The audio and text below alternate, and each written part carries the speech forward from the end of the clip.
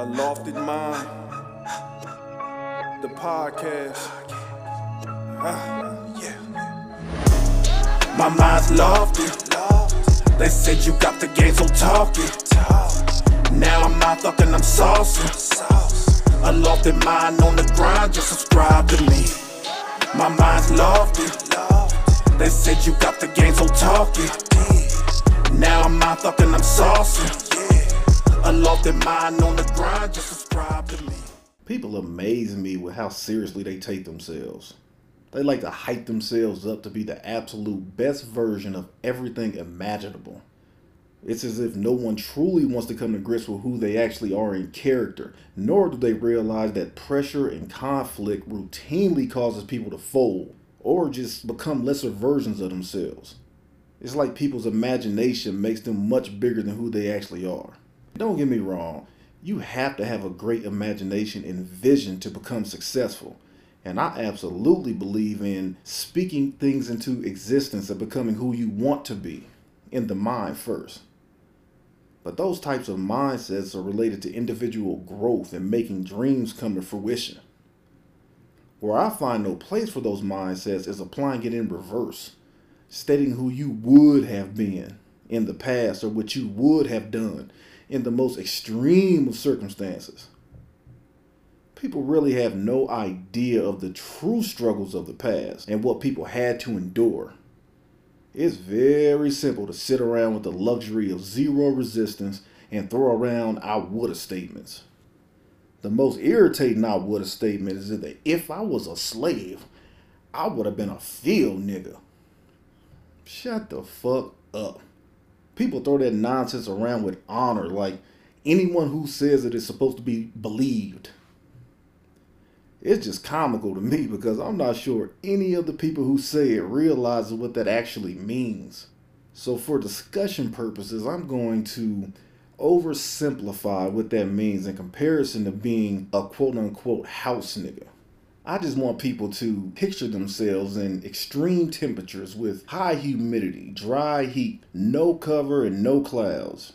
These people would lead you to believe that they would opt, meaning make a choice to work in those conditions, in the field, opposed to working in the comfort of the masses' home with the fan on. Get the fuck out of here. Motherfuckers aren't even forced today to work outdoors, or forced to pick crops, or forced to work nonstop, and that's in an office chair today. These people, if they have to take a 30-minute lunch break instead of an hour lunch break, just because the business needs it, they would threaten to quit, do half-ass work, and tell every employee there that they are underappreciated and overworked. And this is while being paid for their services. They have zero regard for the other black people in the office and how their lack of willingness to step up would affect their co-workers. They have zero regard for what their attitude can potentially mean for the next round of black hires in their same position. They don't give a fuck at all.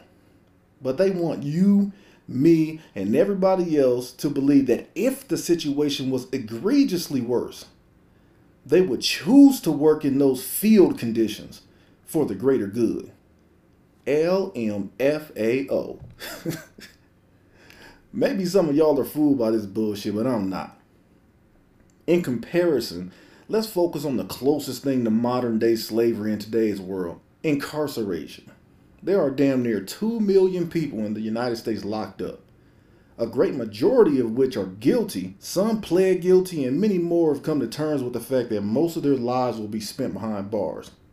Do y'all think that that inmate or those inmates would choose, if given a choice, to remain in the prison dormitories making less than $1 a day, with very limited freedom, terrible food, no access to their family, and getting beaten by COs for not being good trustees? Well, they choose that if each prison built an enclosed gated community right outside the jail, in which they could move a little more freely, eat better food, get a little white girl coochie from the warden's daughters, nieces, in-laws, and their wife.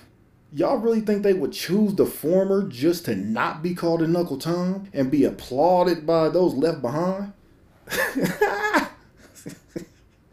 That's comedy. But that's essentially what this boils down to. Reality versus the fantasized versions of principle that people love to yell about today. Now, I'm not that type of person to sit here and lie and say no one would make that choice. Surely there are some that would, but those that would have made that decision would be in the minute percentile, like less than 1% of those given a choice. Now, would you like to know how I know this? Okay, I'll tell you. But before I tell you, I want to be very clear that I am not criminalizing those blacks that were forced to be slaves and were killed for simply being human. It was and is still the most disgraceful part of American history, and there is no justifying it, regardless of those who may have potentially been criminals in those groups. Criminology has no correlation to my point, but I'm speaking about the principles of humans and how said principles correlate to their own survival. With that said, let's briefly discuss snitching, ratting, telling, whatever you want to call it. There is not one person who lives a criminal life on this planet that would fess up to being a rat. Everybody in the underworld would lead you to believe that they are real. They are stand-up individuals. They will take their weight and do their time if they go down for a crime. You want to know why? Oh, because they would never sell out another person. They would never punish another for their own mistakes. They would never sell their souls to protect their own flesh. They're simply too real for it. But somehow, all of that, I know I'm wrong, but I'll do right if they find out I'm wrong, all that bullshit comes to an immediate halt as soon as they are facing that hard time. Once that reality sets in that their standard of living and lifestyle is over, so is that principled stance. It's all about them now and how they can lessen the severity of their circumstance.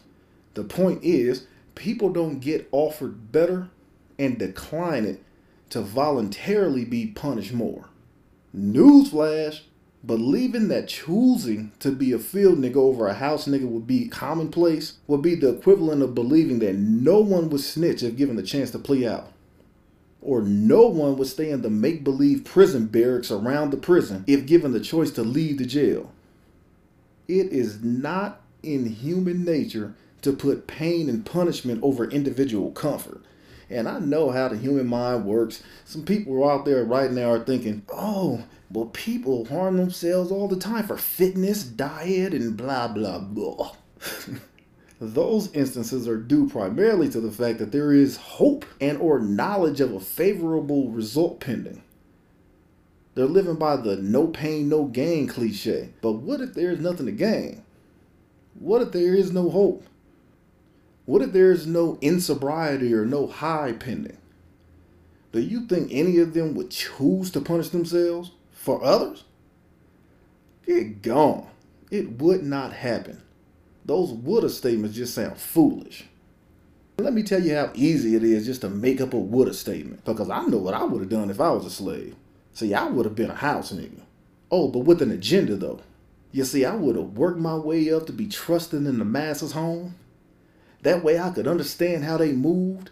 I could study their weaknesses. I could find out about their family secrets and make alliances from within the infrastructure of the masses organization. I would look out those spotless clean windows every day and wink to the field niggas so they know I was on their side. I would be learning to read more and play stupid so they would teach me to be even more smart. I would also be building up the other house niggas so they could understand exactly what we would have done at the very right time. I would have been the cleverest nigga to ever be promoted out the fields.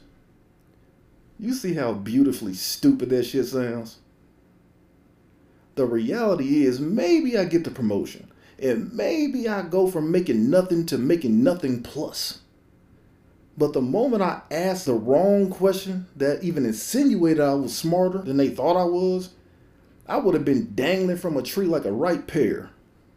Anybody can say what they would have done, but the history of humanity has shown that placing others above self or choosing righteousness over selfishness is a rarity. People are full of shit. So when I hear people, black people in particular, calling someone else a house nigga in order to demean them because of their lack of ignorance or their difference in upbringing, all I hear is someone putting themselves in some superior position who likely would never have the cojones to withstand the heat in the house nor in the field. My mind's lost. They said you got the game talking. Now I'm mind fucking, I'm sauce. A lofted mind on the grind, just subscribe to me.